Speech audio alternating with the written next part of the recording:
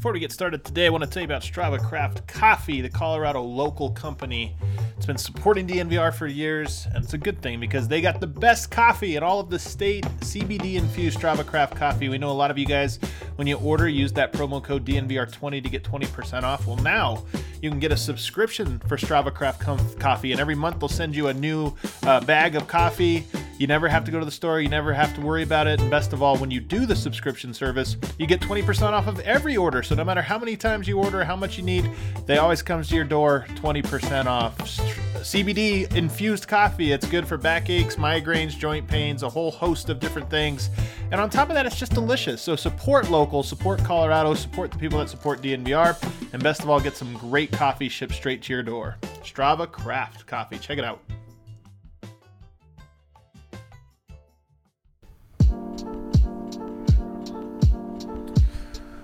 Ugh. What is up, everybody, and welcome into the Losers Lounge. I hate this place. It sucks. I don't want to be here. We've been here too many times. First off, I guess, Christos Rodi. Yeah. I think I said that right. Tell me how my pronunciation was in the car. You're like, yeah. Sucked. Yeah, it sucked. It was a horrible Christmas. We got coal. We got a lump of coal for Christmas this year. We did. I'm crossing a lot of traditions by Serbian Christmas lump of coal. I was told Serbian Christmas is 3 days, though. So I think there's another Nuggets game. Well, no, it might get canceled. It doesn't look like it. Doesn't look like it. All right, so welcome in, everybody. We're going to have to walk through a lot of stuff that happened in this game. I'm Adam Mares. I got a squad with me today over here in the flannel. That's right. It's Delanco. That's right. I'm grumpy, man. You are grumpy. I really was very unhappy with the way that game ended. I was very, very unhappy with the play of a lot of players. I'm grumpy, so we'll see what happens. I've realized through this season that I've only known Eric through good Nugget seasons. Yeah. Like this might be our first it's so early, but it hasn't been fun. This has not been a fun. It's not that. It's more than it's not fun. It's like so deeply uninspiring, and like it's just. There's players on the court that are just taking up space. There's been confusing use of players down the stretch, and just when there's at minimum 3 guys that if the ball ends up in their hands, they're gonna fumble it, or you just like. I don't like this version of Eric, but I also understand it. I'm not telling you to change. I'm just saying it's how it is. And then over here, of course, I got Superstar Dev, the king of the Losers Lounge. It's as if I'm just here every single time. You are here. Why do I have to be in the Losers Lounge? Why indeed? And I'm going to tell you, it's so much better in the Winners Lounge. It's so much better. Everything about it is better in the Winners Lounge, but I'm not there again. Not there. And then, of course, joining us, Losersburg. I know, Losersburg. I mean, Losersburg. all I know is Losers Lounge. I cover the Broncos. That's true. Maybe that's what it was. And then later on in the show, guys, Harrison Wynn's going to be joining us live from Ball Arena with some notes from this game. But let's get right into it, guys. Serbian Christmas. When the schedule came out, I called this the number one game I was most excited for this season. I'm worried that this was the best we have in it, and it was so disappointing. The Nuggets, of course. Oh, there it is. We have our there we have. Yep. Christos. There it is. Christos Rodi. Yeah, I think that. How do you read I did it great. You probably did that just right. How is my pronunciation? Was it? last word looks like something else. It looks like Pody, but that P is actually an R in Cyrillic. The backwards N is an E. So it actually looks like nothing that I've ever seen before. I don't know what you guys have seen. I'm just impressed we got a current picture of Nikola Jokic's facial hair situation.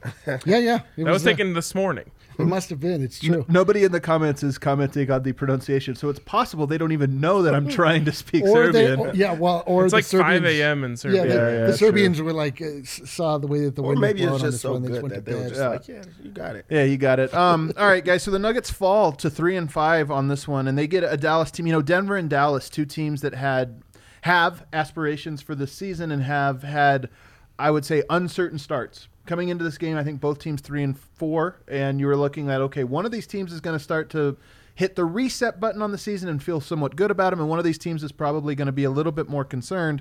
And it was razor thin. This one obviously goes to overtime, and Denver drops it 124-117. Eric, I'm going to start with you, man. What's the biggest takeaway you have from this game other than the pain and suffering that is accompanying it? Oh, I wish you hadn't said that second part. Can you go to somebody else first? So my biggest takeaway is that the Nuggets have one player. Yeah. His name is Nikola Jokic. We have two players if we're talking about the first quarter, and Jamal Murray is engaged. He hasn't worn down, and we can count on him to make shots. But there's really just no one else that I trust with the ball in their hand, save maybe JaMychal Green, who is not getting in big minutes at the end, which is confusing to me. I don't really understand why he hasn't cracked that rotation. I don't understand why PJ Dozier was on the floor and not JaMychal Green at the end there. But yeah. I don't know. Dallas plays small with a lot of perimeter players, so I think that's probably what you're looking at. Is you just wanted a little bit more speed defensively, and then offensively. You know what's funny is when you mention this, I think one of the things is you want some shooting because Jokic just felt like in the fourth quarter at least, that he was in his bag and could do it. Other than free throws, he was in his bag. And if you just give him a little bit more spacing, because you got Gary out there, you got PJ out there, not too reliable. But again, one of the problems with the Nuggets in this Jokic era has been they have defensive guys, they have offensive guys, and you kind of have to pick. And tonight they picked defensive guys, held Dallas to 124. Hooray. Way to go, defense. Dev, what stands out to you about this one? The biggest thing that stands out to me is Jokic plays 41 minutes. Yes. He has 38 points, which is an amazing game. And he's been putting up these amazing games. But you're not going to get that from him every single night. So who else is going to help him? That's the biggest thing right now is you can't find anybody else to help him. And that's when he's playing out of his mind. He's not going to always play out of his mind. And there's going to be a time that Jokic is going to be regular. And nobody else is helping him. So as scary as it is now, it can be worse. I'm gonna disagree with you. I think we get this Jokic almost every night. You're right that you won't get it every night, but you're gonna get it. I mean, it's like LeBron James. You don't come into a night and go, "Hey guys, some nights LeBron's not gonna have it." And I said, "No, LeBron's gonna have it." I think Jokic is on that level this year. I really do. Like but your first point, I 100% agree with. 41 minutes tonight. Jamal Murray 46. They've been doing this all season, and it's not paying off. Like. All the bullets that Denver has fired in their chamber early on, tons of home games, even though home away maybe doesn't matter as much, tons of home games, lots of easy teams. The Nuggets have, according to Basketball Reference, the easiest schedule in the NBA so far. The easiest schedule. Yeah, and so you get all that. Then you get Jokic playing out of his mind. Jamal Murray's had a couple games out of his mind, playing him 40-plus minutes, and it's still not transferring to wins. Like, there are some alarm bells. I'm not saying this is a full-on alarm. I mean, it's way too early in the season, and there's a lot going on. But to your point, man, that's a lot of minutes. They're adding up quick and early this year. You can see it in Jamal too. Like we're gonna get into that. And that's what it is to me. This team will go as Jamal goes. Jokic will be that constant every single night. But as we know in the NBA, one guy doesn't get you anywhere anymore. Yep. You need two at very minimum, and usually three. You know, just a few hours ago, I was on a Buffs post-game show with Dev, and I was talking about how the Buffs got 3 out of their 4 guys going tonight. And that's how they beat the number 17 Oregon Ducks. Right. The Nuggets got one of their guys going. Yep. And Jamal had his moments early. He had his moments early, but other than Jamal in the 20s, you know, your next leading scorer after that is Gary Harris. Gary Harris. I mean, it's just not going to that's not going to get it done. So you need Jokic, obviously. He's there. Yeah. You need Jamal, and then on nights against good teams, you're probably going to need one other person as well. Totally. It's rough, man. It's really rough, and I know Malone knows it too because he's brought it up. But these minute totals, you know that the Nuggets, and this is why I thought this game was especially important, is because the Nuggets needed a stabilizer. And we talked about this on the last show, but if you get to 4-4, it would have felt like a reset. It would have felt like, okay, what if we lose to Philadelphia coming up? Not the end of the world, because we got to 4-4, and now if you drop a game like whatever, we can experiment. We can afford to play some guys a little bit more. 3-5. Getting ready to go on a road trip, your first long road trip of the year. Now there's just so much more uncertainty and worry. I think around them. Tear it up on the road. Like, it just turns out the Ball Arena is just bad vibes. Well, the thing is usually like home and away, it's like 65-35, right? At home, and right now it's like 52-48. There's like almost no discernible difference. So that's one silver lining, I guess, is the road maybe isn't as much as anything. But sticking on this game, let's talk about Jokic's game tonight, because I thought it was an uneven game. 38 points, 11 rebounds, 4 assists, 2 steals, and he was dominant in the fourth quarter. I mean, clutch. Came up clutch in the fourth. I think, NBA.com's stats page just killed. It murders me. I don't even use it anymore, but they have the great feature where you could filter by quarter to get all this, and I can't even use it because it's too difficult. So I don't actually know how many he had in the fourth. I think it was 15, but he had a great fourth.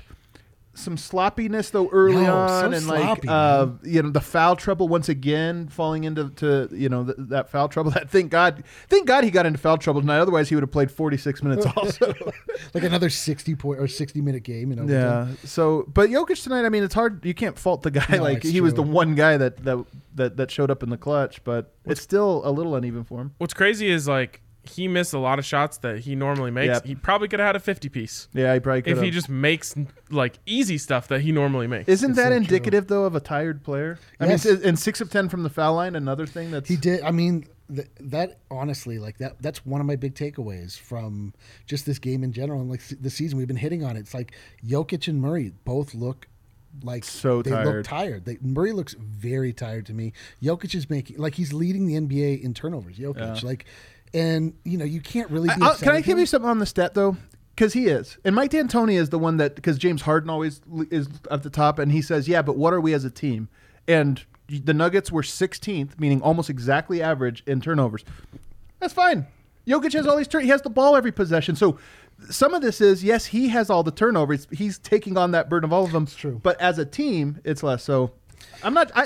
People get mad because they think I'm over defending Jokic. I'm not. I don't care about the turnovers. Some of them are bad, but the Jamal Murray play where he has the ball at the top of the key, he's got a big on him. Yeah, and he throws a lazy pass to the wing that might gets have been intercepted. the play of the game, really. Right, and then he takes a foul that he's lucky wasn't called clear path. Lucky. That to me showed me, wow, he is exhausted because if Jamal has some gas. He just goes right by that guy, gets an easy shot, and the Nuggets are going. He didn't even – he put 3% effort even into the pass. Because if I'm not mistaken, that wasn't to Jokic. That pass, I think, was to somebody else. It wasn't like he was deferring to Jokic, which you could – he was just getting it out of his hands. He was just getting it out of his hands. And Murray sees – but I think I see it with Jokic too, man. Jokic's legs. It only took a little bit. And with Murray also, Murray's a person that's really big on himself. He's his biggest critic. And right now – he doesn't even seem upset about what's happening. I think that he really is just so exhausted that he's I'm out here trying. I'm giving my all. Right now I'm just in a funk, and the funk comes from me playing so many minutes and just being so tired all the time. And that goes back to the bench, just not having people that you could trust or go to at those times. There's no answer for why he's so tired, and then there's nowhere to get him minutes. Yeah. I mean, it's frustrating too because we're still waiting to see the fully formed version of this team. We're still waiting to see Michael Porter Jr., Nikola Jokic, and Jamal Murray with a deadly 3-man game. We haven't seen obviously any of it, and it doesn't sound like we're going to see any of it for some time too. So, the Nuggets are in a place where they just have to weather the storm that they've created for themselves. And it's frustrating because, if any team of substance goes up against the Nuggets, they just will when it matters. Well, that's the scary thing about it, and that's why I think Dallas was such a good opponent for them, is because Dallas is also struggling, and they're a good team but not great. So it's okay, this would have, to me, it would have counted in the good win column. It would have been the first one. Yeah. 2 wins against Minnesota. Let's be honest, that Minnesota team's horrible. 1 win against Houston when it was James Harden's first game of the team. Cousins was out, Wall was out. That's not a good win. This would have been that first one, and it was right there on the platter for him. But the other thing about this is, the ball's just bouncing just a little bit off for Denver this year. And in years past, I have been a huge advocate about Denver's had a great record in the clutch. And a lot of people say clutch games are 50-50. Yes, there's guys that tilt that a little bit, but not as much as Denver has been. And I still push back on that to some extent, but man, there are flaws on this roster in the clutch. Now, I think this is kind of what tilts it is. Yes, is Murray and Jokic still a great duo? We saw that in the fourth quarter night. Yeah. And unstoppable. But you still have a couple other guys you're going to have to count on, and I just don't know that they have those guys right now. We didn't see it that much, man. I feel like they played the 2-man game for about 2 possessions. Some of this, I think, was just Murray being exhausted because there was a lot of start of 2-man game. He passes it out, and he's like, "Yeah, I guess so. I guess so." I mean, I really think a lot of this comes down to just the weird way that the season is forming. Like the players had enough time, especially the players that played deep into the bubble, like the Nuggets. Like they had enough time to wind down from the season, but not enough time to ramp back up. Yeah. So like Murray, and deservedly, like I would do the exact same thing. He goes back to Canada. He does nothing for 2 months, right? He just like lets his body heal, and he's clearly not in the same shape that he was in the bubble, where he was like in an amazing shape. And again, like you can't fault the guy for this. Like it's frustrating at this exact moment in time because you just see the results on the court and we're just asking too much of him. A lot of that has to come from the fact that the rest of the team is just like not giving anything to our two top stars. It's frustrating. So my question to you guys would be, how do they fix the bench unit? Because the bench unit being so bad is to me the root of all these problems. It's why you're having to overplay. Of course, yeah. So how do they fix it? I mean, this is the thing. Well, Michael Porter, who trust me, guys, we're going to get to Michael Porter. There's plenty there to talk about. We're going to talk about him. I think he helps just in that he gives another body to the starting unit. So maybe you could move one of these guys out and stagger things or whatever. Yeah. But, it's still early in the season. I'm not trying to use this as an excuse because Denver has had, great starts every year. And now they don't. But things can change, and that's why I don't want to get caught saying something and then 2 weeks from now feel really stupid about it. But this offseason was a real, bold one, I guess I would say, and that they brought in players, and we knew, like, okay, you got rid of your good defensive players. You got rid of your wings. One in Torrey Craig you chose to, one in Jeremy Grant. That just happened, Right. And you didn't replace him, and instead you brought in more guards, one of which, Campazzo, didn't even play tonight. Weird. Like he's coming off it. We all talked about when he comes up against Minnesota, how good he looked, and we're like, okay, is he in the starting lineup or is he just situational? Well, we learned tonight it's probably going to be situational, and that's what I think is tough. You go up against Luka Doncic, who by the way also had 38 points tonight. Don't have anybody that can guard him. Gary Harris is a good defender, but nobody can guard him. I mean, to me, this experiment, again, it's early enough that I don't want to write it off.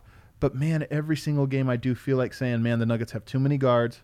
And, by the way, guards that can't shoot, right? Like guards that – and when I say can't shoot, I mean not great shooters, just not, knockdown. So, to me, I'm concerned about that. How concerned are you, Dev? I think my answer to RK's question would be, first off, it would be staggering. Of course, you try to put Jokic on the court, and then you put Jamal Murray on the court. So, at all times, there is a guy on there.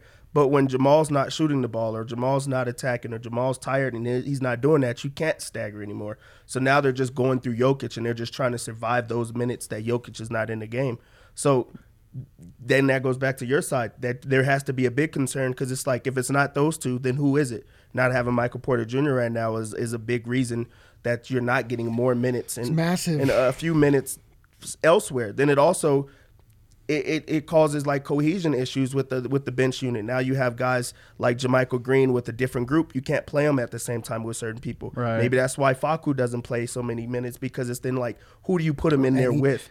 So not having Michael Porter Jr. right now, along with Jamal Murray not being great right now, it's causing so many different issues that you just won't know until they're all playing at the same time. I know. So much of this is like we just have to get our lineup back together, and it's just going to be frustrating for a while, I think. Yeah, I do too. I do worry it's going to be frustrating for a while. And I want to defend Jamal Murray here tonight because he had 21 points and 9 assists, 4 rebounds. He shot 8 of 19. Like, it wasn't the worst night. It's just that he does look so tired that he looked – and this has happened actually in 2 or 3 games now in a row where it's like, oh, he comes out just on fire. This dude's incredible. Then he just Murray. Runs out of steam in the second quarter and then the rest of the game. He scored 15 points in the first quarter, and then deep into the fourth he had 19. He had 21 total. He had 15 points in the first quarter. He had 6 in the last 3 quarters. And that's why you say it's not a good game. You can't look at it and say Jokic with 21 and 9 is a bad game. But when you look at how he started the game and how engaged and how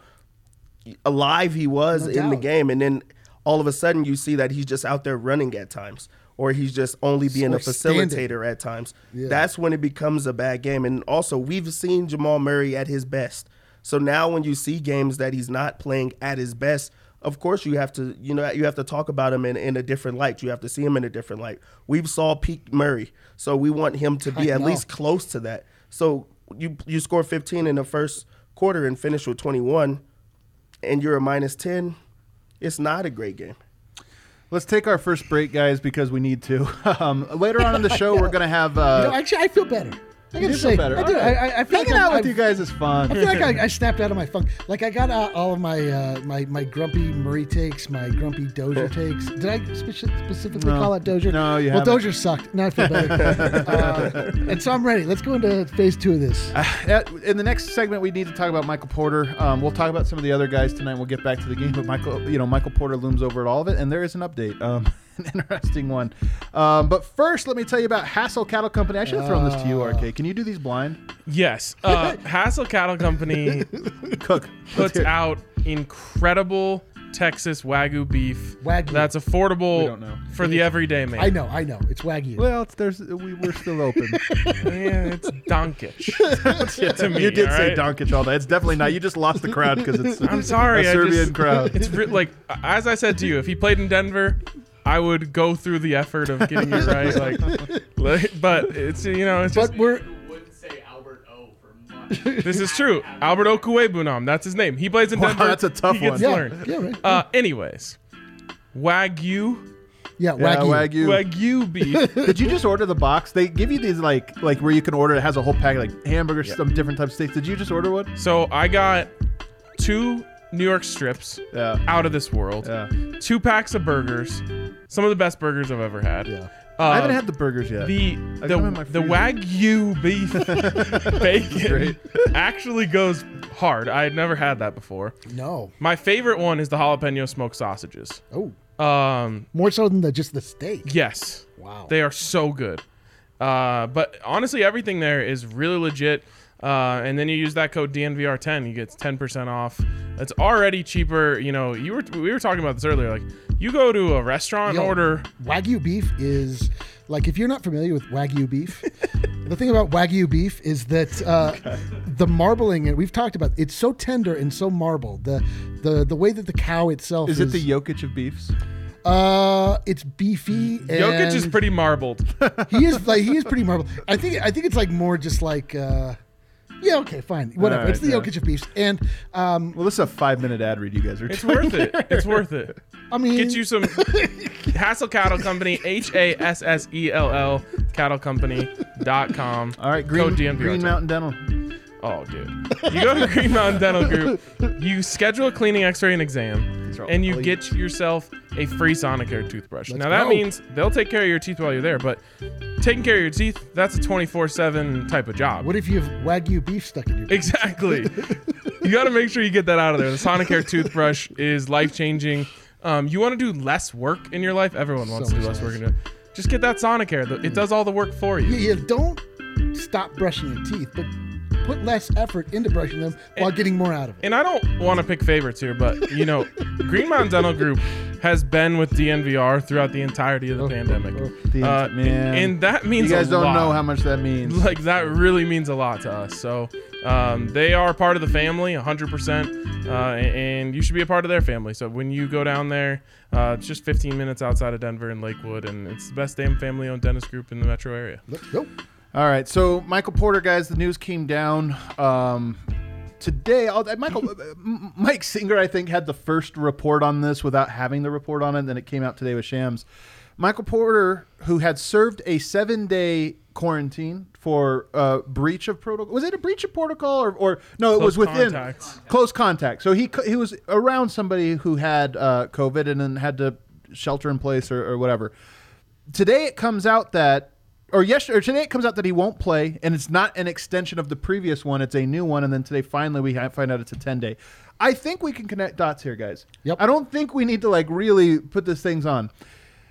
Come into close contact, but test negative. Yep. And then eventually test positive, which is how this happens. Yep. And this is the thing, not everybody, a lot of times you hear people say, I was in contact, I went and got tested, this or that. Sometimes it takes a few days, and I don't know that this is what happened. But I'm pretty sure that this is what happened with Michael Porter because guess what? It's not a 7-day quarantine. This time it's a 10-day. No, that's the amount of time you have to quarantine when you get COVID. So go ahead. I was just going to say, is it for sure? I thought it was even kind of up in the air. 10 days is the minimum, right? Right. Yeah. You have to. We don't have a definitive day he's going to come back, which to me says his personal immune system is at play. And we don't know when his personal immune system is going to allow him to get back to the court. So, and at the end of this, He'll have missed over 10% of the season. Yeah, probably. Yeah, it's insane. He's missed how many games now? 3 or 4? Yeah, four. I think. Oh, maybe okay. I thought it was 4. I think it's either 3 or 4. Okay. So maybe it will end up being about 10% of the games. Yeah, it'll end up being 8, 9, 10 games total, so maybe even more. So, this is a really tough break for Denver. I want to say first off, that's what I wanted to say. We've been in COVID so long, and I hate the way people talk about. Terrible. I really hate the way that people treat it. Now, sometimes people are just unsafe and reckless, or this or that, and that happens. We don't know if that was the case. It might have been. I'm not trying to say it wasn't. It might have been that. First and foremost, this presumably is now the second. Again, if it is that he has COVID, and if it is that he got COVID, and that's why he couldn't enter the bubble. Again, I think strong assumptions that you can make, but as a reporter, I can't tell you that's what happened. Hopefully he's safe. Hopefully he's okay. We don't know what this does to your body after one time. If you get it 2 times, that's even more concerning. So first and foremost, I hope that he's all right. Secondly, we don't know the circumstances of it, so I want to give the guy a break from us just being like, oh my God, how do you do this or that? We don't know. It's society at large has a really big issue with COVID. Really does. It is. People treat it like it's a scandal, like somehow getting like the most communicable disease. It's gone to like every continent. It's like in every corner of the country. It's treated like a personality flaw. Right. Like, he got COVID. Okay, I guess he didn't want to be a team player. He gets COVID. Right, yeah. You're like, and we don't know this. And we don't know the circumstance. Again, it could be that it was reckless, and we know that he has some comments. We know that he's had some comments about it that were, unwise. So whatever. So, but at the same time, I think the story here is that it really sucks for Denver. It sucks for him, and it puts the team in a position now where, luckily for them, the second half of this, I guess luckily is a really bad word choice here, but tonight the Brooklyn Nets played against the 76ers. Of course, the 76ers are Denver's next opponent. The Brooklyn Nets are 3 opponents out, so they go them, the Knicks, then Brooklyn. Both teams played each other, and there was a positive test today. Seth Curry of the 76ers gets a positive test. There's a chance now that 2 of Denver's next 3 opponents will have to have at least, Philadelphia, I think probably needs to take a couple days off because of how this virus works. You are allowing contact. You might not test positive, but you might be positive just in waiting. So I don't know what the future holds for Denver, and maybe that means Denver doesn't end up playing a bunch of games before MPJ comes back. I don't know. But nonetheless, Michael Porter being out again when so much of the season was about figuring him out and integrating him. To me, this is a huge blow to a team that doesn't need any huge blows. Yeah, and then the thing with the contact tracing rules that the league has in place, it makes the Sixers game like in jeopardy, really, because Seth Curry was on the bench with the team, and then they found out right before the game started. And, there was like the image of him and Joel Embiid on the bench together. And then they say Seth Curry's not playing tonight. So then that's them, and then you're playing against another team. So you went along and played the game. Right. So now there's more people that are in the contact tracing protocol. Brooklyn Nets have to travel, so they're flying. Now you have everybody in the same location. It is a mess. It's a mess. So maybe the Nuggets now get a little bit of extra rest. Oh, come on. But this is the thing, right? Practice. Like baseball is inherent. Bench unit. So what have we had so far? NBA that went to a bubble. Of course, we're not in a bubble now, but they went to a bubble. It succeeded. We have football, which plays once a week. And let's be honest, it was kind of a shit show this year. Well, it just, fortunately, if you do catch it, you miss 1 game. Yeah. And then you come back. And they can rearrange the times. And they could move teams around to make it work. It hasn't been that bad in the NFL. What about that one game where the Denver Broncos played with 0 quarterbacks? Yeah, well, remember that game? Yeah, it wasn't that bad. That was a good game. It should be noted that only one of them had COVID. But I do want to talk about the NFL just real quick because I'm curious to see how the NBA is going to handle this. The NFL, without saying it publicly, in my opinion, is operating on the information that they have that to this point, there has been no evidence of transmission during a contest of any sort. So no football games, no basketball games, or anything like that. And because of that, I think the NFL is being a little bit more lax with their rules in terms of, the Browns are probably going to play this weekend. They have a COVID outbreak at their facility right now. Jeez. And it just seems to me like the NFL has kind of said, like, we don't have any evidence of it transmitting between teams during a game, so we're going to not say it, but operate that way. I'm just curious to see how the NBA is going to work with this when their scheduling issues start to get to what the NFL did, which was the NFL was at a point leading up to that Broncos game where if they postponed the Broncos game, again, they were going to have to add weeks to the schedule. They didn't want to do that, so they started being a little more lax. I'm curious how the NBA is going to operate. I do too. I mean, this is a huge can of worms for the NBA, and I think a really tight rope to walk. Is that the tough That's road? a correct Is it a tough road? colloquialism. It's a tough You got road it. to hoe. It's a tough road to hoe. It's a tight It's line a tight to walk. road to walk. What else we got? That was the first time you've and it's ever Wagyu did beef. correct And Correct it's one. since Hector was a pup. Since Yeah, Hector was that a one pup. actually, although it's been said over and over, not a real thing. But football outdoors, a little more socially distanced, like maybe because there's padding and like players, teammates come into contact more than opponents. I don't know. Baseball's inherently socially distanced, like nobody's near each other, and it's outdoors. Basketball, man, there's just so much close contact. Like you're literally breathing on each other's necks the entire game and sweating on each other and this or that. So there's That's why we love it. that's why we love it so much. And light clothing, I would say, very light clothing. Tank tops, The basically. shorts could be a little shorter than that. I will say Especially that. JaMychal Speaking Green. You of were very upset about JaMychal Green's wasn't long me, shorts. but That was I- me. That was JaMychal okay. Green, like, you're not Allen Iverson. Let's go. Take him up a couple So of inches long- on the inseam. So long story short, to get this train back on the rails here, the NBA season, I think, is facing its first major test, and it involves the Nuggets. One, because of Michael Porter, who's presumably tested positive, and then also for the Brooklyn Nets and Philadelphia 76ers, who are on Denver's schedule here. Do you have something, Kale? No. Oh, you just did that. Do you want to come up with something? Or? We should hit King of the Game real quick. Oh, That's yeah, a good let's- segue you know out what? of negative town. I Let's get know. to when we have a king of the game. Oh yeah, of course we do. It's Jokic. I mean, I was like, who could it possibly be? That's maybe I was going to go potentially maybe PJ Dozier.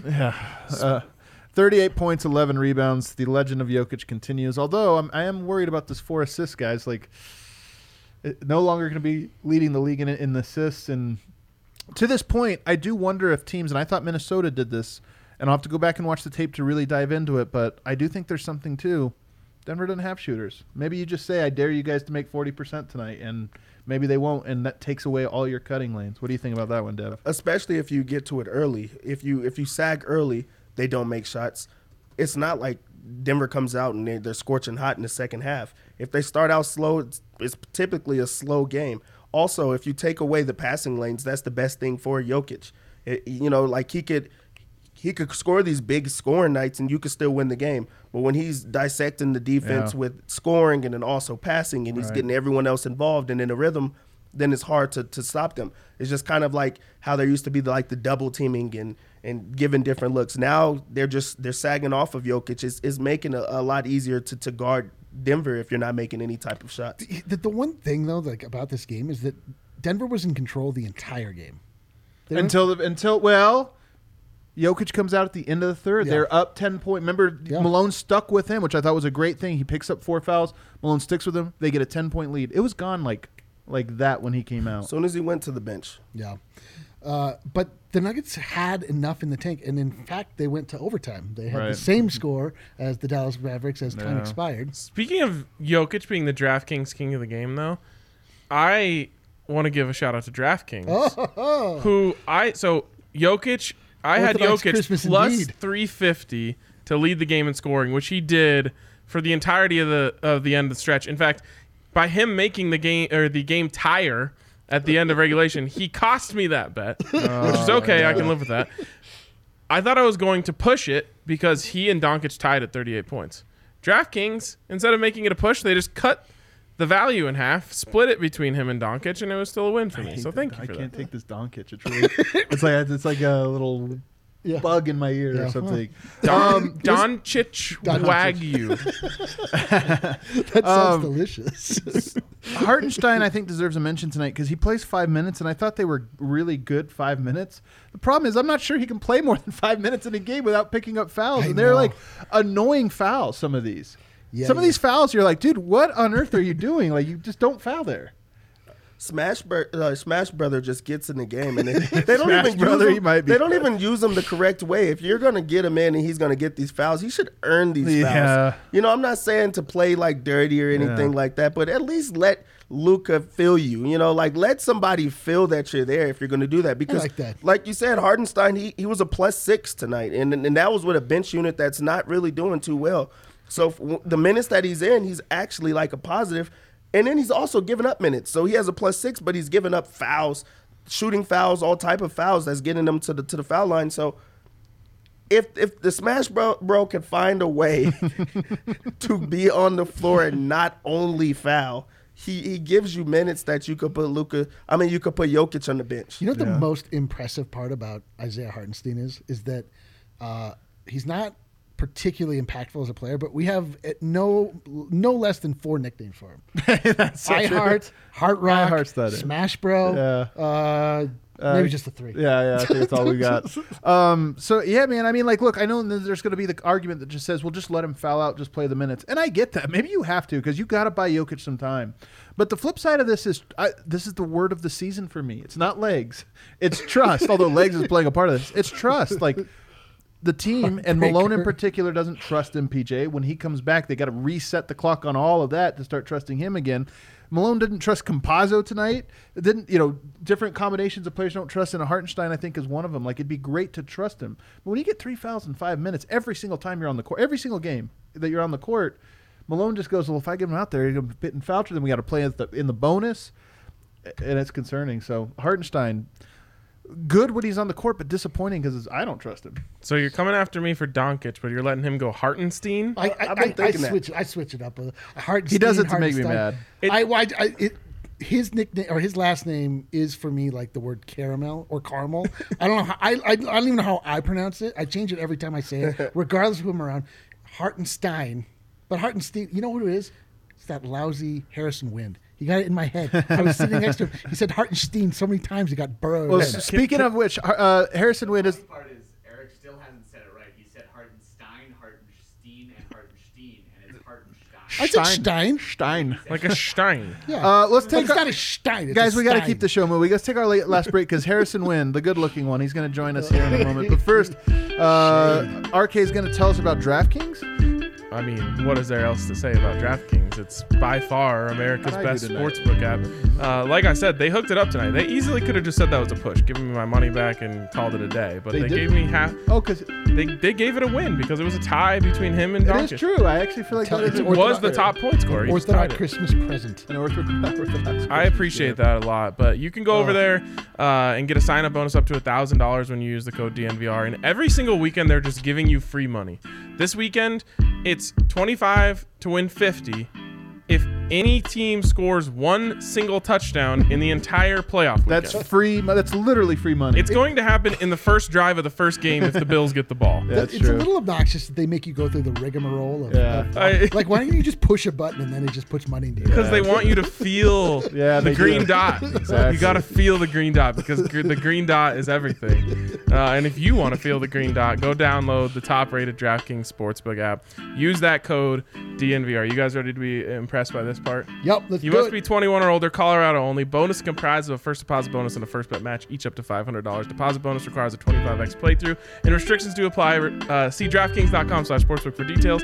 And if you have a gambling problem, call 1-800-522-4700. Man, I gotta give him a little. That was very good. I feel like he was ripping off the viewers or something. He was doing something that was not legal. Some magic. All right, last one is Chevalier Mortgage. Can you do this one? It's a newer one. Mike and Virginia Chevalier. Oh, yeah. Not only diehard Denver sports fans, but they're a financial services team with over 15 years of experience. Husband and wife. Look at this. Big part of the DNVR family. They're CSU alums, if that's something you're into. Yeah, let's go. That's not me personally, but you know what? I still love them. Still love them. Your home is going to be one of your largest assets. Your mortgage is going to be one of your largest debts, and they want to take your full financial picture into consideration when they set you up with a mortgage. So go to dnvrmortgage.com and check it out. You get entered to win a free DNVR shirt or hat when you do, but more importantly, you'll get a free consultation with them. Let's see if I can do the NMLS. This one's going to be a hard one. Michael Chevalier, NMLS number 19. 6. No, 1931006. So close. So And close. Virginia, what's a hers? niner in there? Virginia Chevalier and MLS 1910631. There you go. All right. Do we have Harrison? Is he ready to go? All right. Lots of love for Ryan. Those are very impressive. Our people Thank love you, thank you. advertisements. They really do. All right. The man with the wind in his hair, the arena at his back, and a smile on his face, we Mask think. on his face Yeah. and a song in his heart. Harrison, it's good to see you, man. Good to see you guys too. And just looking at the seating arrangement of you four, I think I know why the Nuggets lost. Is it unlucky arrangement? Is that what happened? Well, we did this after the fact, but you're not wrong. I should have been over there. You're not wrong. So, all right, man. So this game, it's funny that this was a holiday game, a home game, because none of this stuff matters. These games are literally played inside of a vacuum. What was the mood after the game from the team? And we'll start, I guess, with Michael Malone. So it's funny, after a lot of these losses this season, I think we've heard not necessarily Michael Malone, but a lot of the players say, yeah, it's still early. We got a lot of new pieces. We're still trying to figure it out. It's still a process. I got the sense after this one that like Denver took this loss the hardest that it's taken any loss this season. That was definitely my takeaway from Michael Malone, Jamal Murray, Gary Harris, Nikola Jokic. I think that's a good thing. But this loss hurt them a lot more than 2 losses to the Sacramento Kings, Well, did Michael Malone have a specific thing he pointed to that really got under his skin tonight? Well, he was asked what went wrong in overtime, and he pretty much just said it should have never gone to overtime. We needed one stop. We gave up that wide open 3 to Maxi Kleber, and that was really, really eating at him. So he pointed that out for sure. He said in the first half they had a fly around mentality. They didn't have that in the second half, lack of discipline. He pointed again to the Kleber 3, just the stuff out of ATOs that Dallas was running. And I thought they ran a lot of good stuff out of their ATOs. They got a lot of buckets off of that. And Denver just wasn't good enough defensively as the game closed. Carlisle's among the best at ATOs, and it felt like tonight he batted 1,000 because there was a lot of high-profile ATOs, like, big moments, like, okay, this would be a big moment. And they delivered, it felt, on every single one of them to get wide open looks, including the one that you're referencing there. So now I want to push back, and this is just me pushing back to you, Harrison. I mean, he didn't like the effort in the second half. Played the guys 40-plus minutes. I mean, to me, there was a reason they weren't flying around. Jamal Murray couldn't fly around. And sometimes when a guy's being lazy, they don't fly around on D, but they're still flying around on offense. Tonight, people weren't even flying around on offense. No. Right. And Jamal Murray, after the game, cited the heavy minutes. He said they were tired at the end of this one. So kind of agreeing with your point there.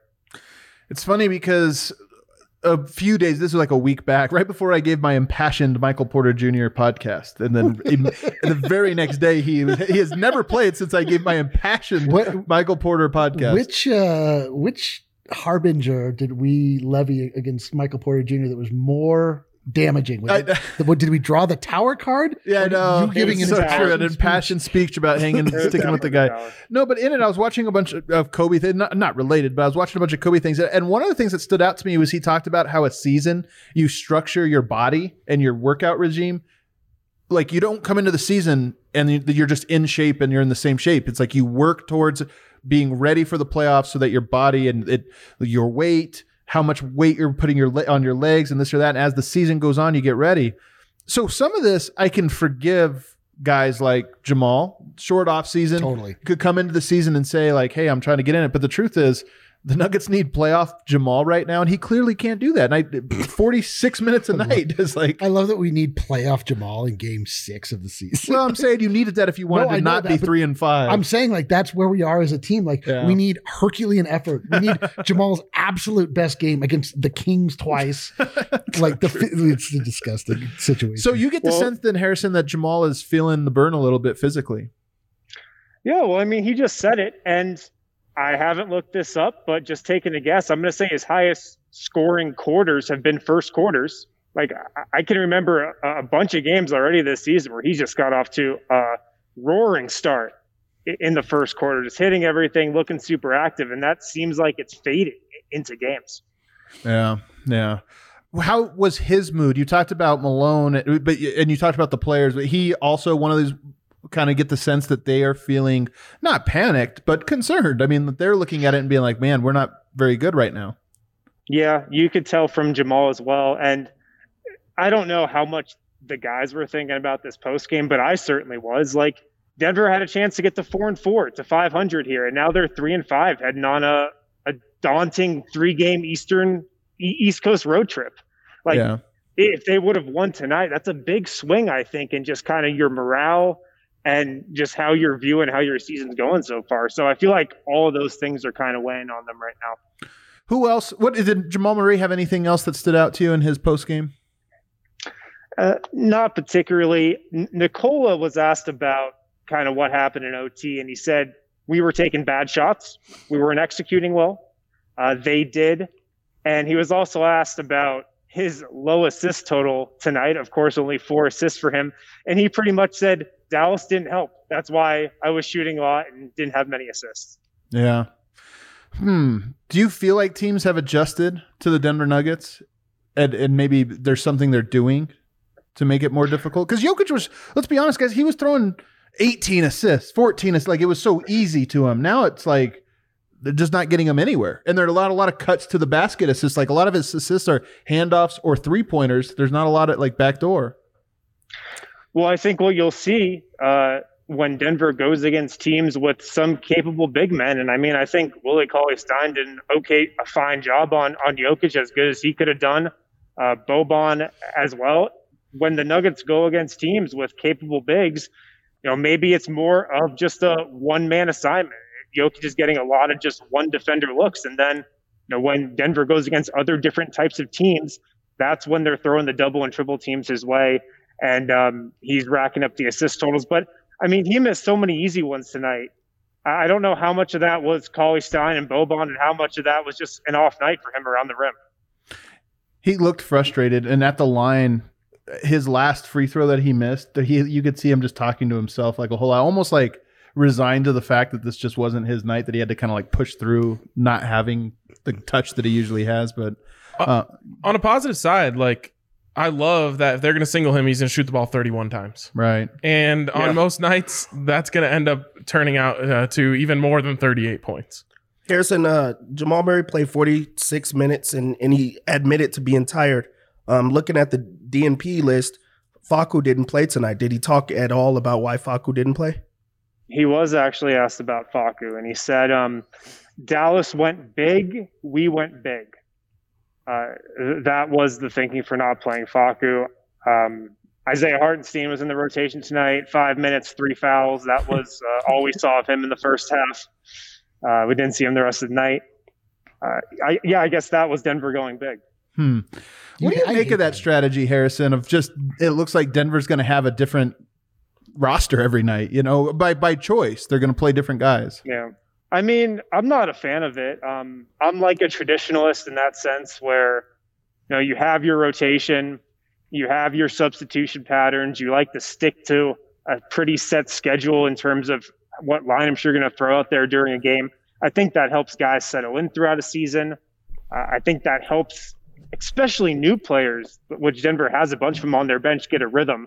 And it's funny because that's typically Michael Malone's approach as well, I feel like he likes to have a set rotation as well. But, I'm surprised. I guess I'm surprised that's looking like Denver's strategy this year. Yeah, I hate that. I hate when you are just doing things in a reaction to what the other team is doing as opposed to, I mean, if the other team goes big, you can go small to defeat them. Right. Make them react to you. Yeah, like I don't like that was his answer. That part of this is it's always Malone, and this is his coaching style. He really likes to try to like think about the strategy, or this almost like a playoff. And I think it's part of what makes him, I think, a good playoff coach. Yeah. But it's trust. I mean, that's really what it comes down to. If you trusted your guys and were like, I don't care who they throw out there, I trust my guys, then you would do it. But he clearly doesn't. So it's okay. How can we best mitigate this disaster and hope Jokic and Murray pull us out of it? If I'm just trying to find minutes at all to get Jamal Murray off of it, and I see a team like Dallas that's going to go big, I'm just going to try to match all of Facu's minutes with Jalen Brunson minutes. Yeah. Right. Just so I can get some time off of it. Totally. I know that a lot of coaches try to offset it. So like they try to get Jamal Murray off of a specific lineup. Right. I mean, a matchup or something like that. So like you get Brunson on him for a minute, he could try to go off. But if I'm just trying to find like the longevity of the game, I'm going to put Brunson minutes and try to give at least a backup point guard. It doesn't even have to be Facu. I'm just going to give a backup point guard those minutes. Yeah. Anybody else speak? Gary Harris spoke as well. He was the third. I asked him, were there any positives you guys could take from this? And he pretty much said, we're not into moral victories right now. And that kind of goes along with the theme that I was talking about a couple minutes ago of just this one really hitting this team harder than a lot of the other losses have so far. Yeah, it is true. This was, I don't think there were moral victories anyway in this one, but if there were a moral victory, like, Campazzo really, or something, it wouldn't matter. The thing about this game is that the Nuggets were ahead, they went down, and then the ball was in our glorious King's hand. At the end of the game, he sinks the shot to send it in overtime. It feels so great, and then the Nuggets just wilt, and we get nothing in the overtime period. And it's just like you go from such a high to just such a low, and you just left with like this emotional void. So it feels crummy. It does feel crummy, but the Nuggets played good enough to win. They just if Jokic hits. I think he missed 3 free throws down the stretch. He hits one of those, we win the game. Harrison, what's your level of concern with the Nuggets right now? I think they're getting closer. I do. I don't think this was necessarily like a step back or anything. I think they're getting closer. But they're still so far away from a finished product. They still are like really far away. Yeah. And that's what's concerning, because I don't think Michael Malone knows who his top 5 guys are probably right now. Yeah, that's true. And I saw a lot of people talking about PJ Dozier's play at the end of this game on Twitter, and he's had some really high peaks early this season and also some really low valleys, I feel like. But it just seems like Malone isn't totally comfortable with who he's thrown out there. This team's just still a little incomplete, right? Yeah, no question about it. All right, well, Harrison, we appreciate it, man. Be safe getting home from the arena. Can't wait to see what you cook up from this one. Is there anything else before you get out? I don't have anything else, guys. The only thing I could think about when Nikola hit that jumper to go to OT was how loud this place would have been. Oh my god! Oh, and it's dead silent, or just the music. It was very loud here in the DNVR bar, and it was. I can imagine. This place would have been on fire. This place would have been out of control. Well, what a damn shame. All right, Harrison, have a good one, buddy. We'll talk soon. Well, there you have it. So here's the state of the team. I do. Before we get out of here, though, I do think it's important for us to kind of end on this note, and that was that at the Athletic, over the last 2 days, there was an article, a report about Jeremy Grant and his decision. And of course, we've talked about Jeremy Grant's departure. First of all, we talked about who's to blame, this or that. Tim Conley, they didn't know, and did they not offer? Did they get cheap? And Jeremy Grant has said that the reason he left was because he wants to be he feels compelled personally, in his soul, to be in a black city with where he can make an impact on black neighborhoods, black businesses, play for a black coach, and a black organization. And of course, in Detroit, you do have Dwayne Casey, you do have Troy Weaver, the people at the top, other than the ownership, who has a really actually unfortunate, really negative history with the prison system. He didn't do all of the research. Well, I'll just say, but to his defense, he's making a decision that clearly went beyond basketball. And I'm going to be honest with you guys. I'd heard this before. I'd actually heard that this was one of the motivations. I don't know. I didn't hear it was the primary. In the story, it was said that was the primary reason, and maybe it was. But I think it gives some perspective both on Jeremy Grant and why he left, and on the front office's offseason and why it sort of fell so flat. I'll start with you, D-Line. What do you make of this situation? Does it change at all how you view the Nuggets' offseason? Just in that they didn't have a chance to re-sign Jeremy Grant, regardless of what they did. I mean, from that perspective, I mean, I had heard this because you had told me. So I feel like them quickly signing JaMychal Green was a good counter to that. Right. It does say a lot. There were rumblings of you don't realize Jeremy Grant's, you don't pay him enough. Right. It's like that obviously did not matter. Never was on the table, unfortunately. That's such a bummer, man. Like every time we've traded for a piece that seems so good and fits so well with, be it Andre Iguodala or Jeremy Grant, like why won't you love us? We love you. You won't love us back? No one loves us. So, but it's really about then the continuity we've lost, obviously, with losing Torrey Craig, and just like all of these other players that Mason Plumlee. I mean, all these guys that, in a vacuum, you don't necessarily miss what they bring, but definitely we are missing the large, monolith that they created. Well, the other thing about this is, I want to say one thing about the Nuggets roster. If you just brought back everybody that you have and lost Torrey Craig, lost Mason Plumlee, lost Jeremy Grant, but everybody else was as good as they were last year, it makes sense. But let's be honest. Will Barton, not as good as he was last year. Jamal Murray looks tired. Paul Millsap looks like he's a year older in a really bad way. Like Gary Harris can't make a three-pointer. So it's not only did they lose key pieces, but the guys that they brought back have all been less than 100% of what you expected them to be. So in my opinion, everything is going to be said, oh, well, you should have kept these guys. And I think there's a lot of truth. I think we're learning that. But at the same time, Will Barton is himself. Nuggets are probably better. If Paul Millsap's what he used to be, he'd probably be better. But back to Jeremy Grant for a second here. Do you think that this is a thing? I mean, Denver has always talked about it can't get free agents, can't keep people. I can't imagine Jeremy Grant's the only one that feels this way. No, but if you really just go back to the bubble, Jeremy Grant didn't really talk to media. He used every one of his media sessions to advocate for everything that was going on in the world. He cannot question his motives on this at all. This is truly what he feels. We don't fault anybody when they want to go back home. We don't fault anybody when they want to be closer to home or anything like that. We can't fault him for something that he truly does believe in. He talked about Breonna Taylor. He talked about the shootings. He talked about everything, every single game, no matter if he had a good game. And he was really good in the bubble. It didn't matter. He used his time to do that. So now when he makes a decision that's for him in his heart, you can't be mad about that. So you can't judge him based off of a basketball decision. Was Detroit a better basketball decision? Not at all. But that's the decision that he wanted for himself and what he truly felt. So you have to accept it. Well, part of this, so there are two stories that have kind of come out, and they're both separate, but I think they both factor into it. One of them was he wanted a bigger role. And that part's true, too. Like, there's no deny. He's talked about that multiple times. So there's that strain of it as well, and then there's this strain of it. And I think, to your point. And here's why I see some people that have said, and you always get the worst comments, like whenever a story like this breaks and people have said, well, if the roles were reversed, I want to play for a white coach instead of black people. Say not the same thing for millions of different reasons. But one of them that I want to bring people's attention to is that the NBA is a predominantly black sport. There's not a lot of black coaches.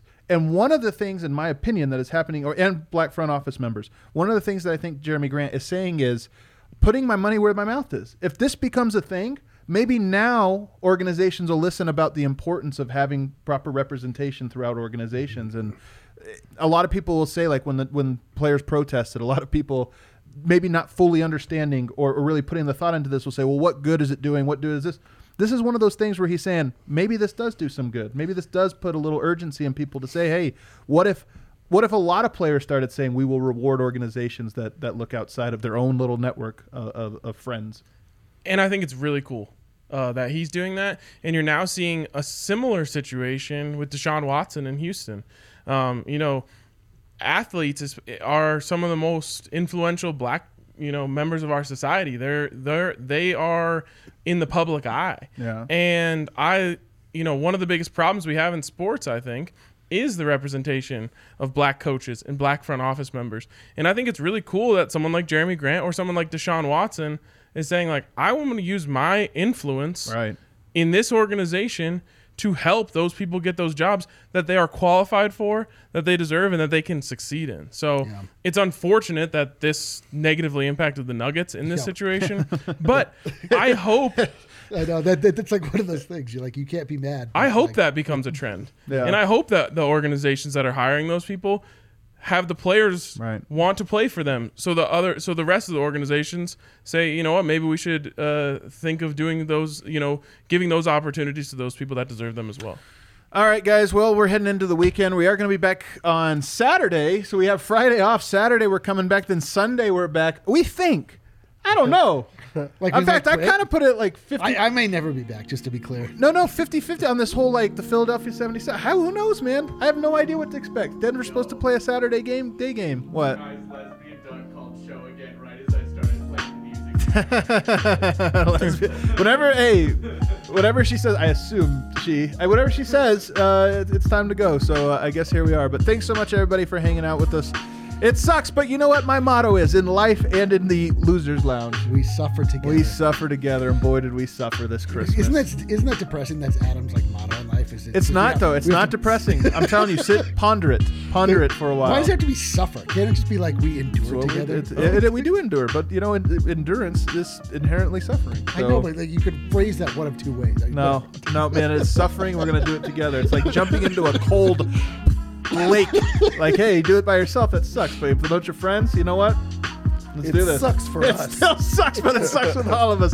Thanks, everybody. Have a great weekend. We love you. Merry Christmas. Don Wagner.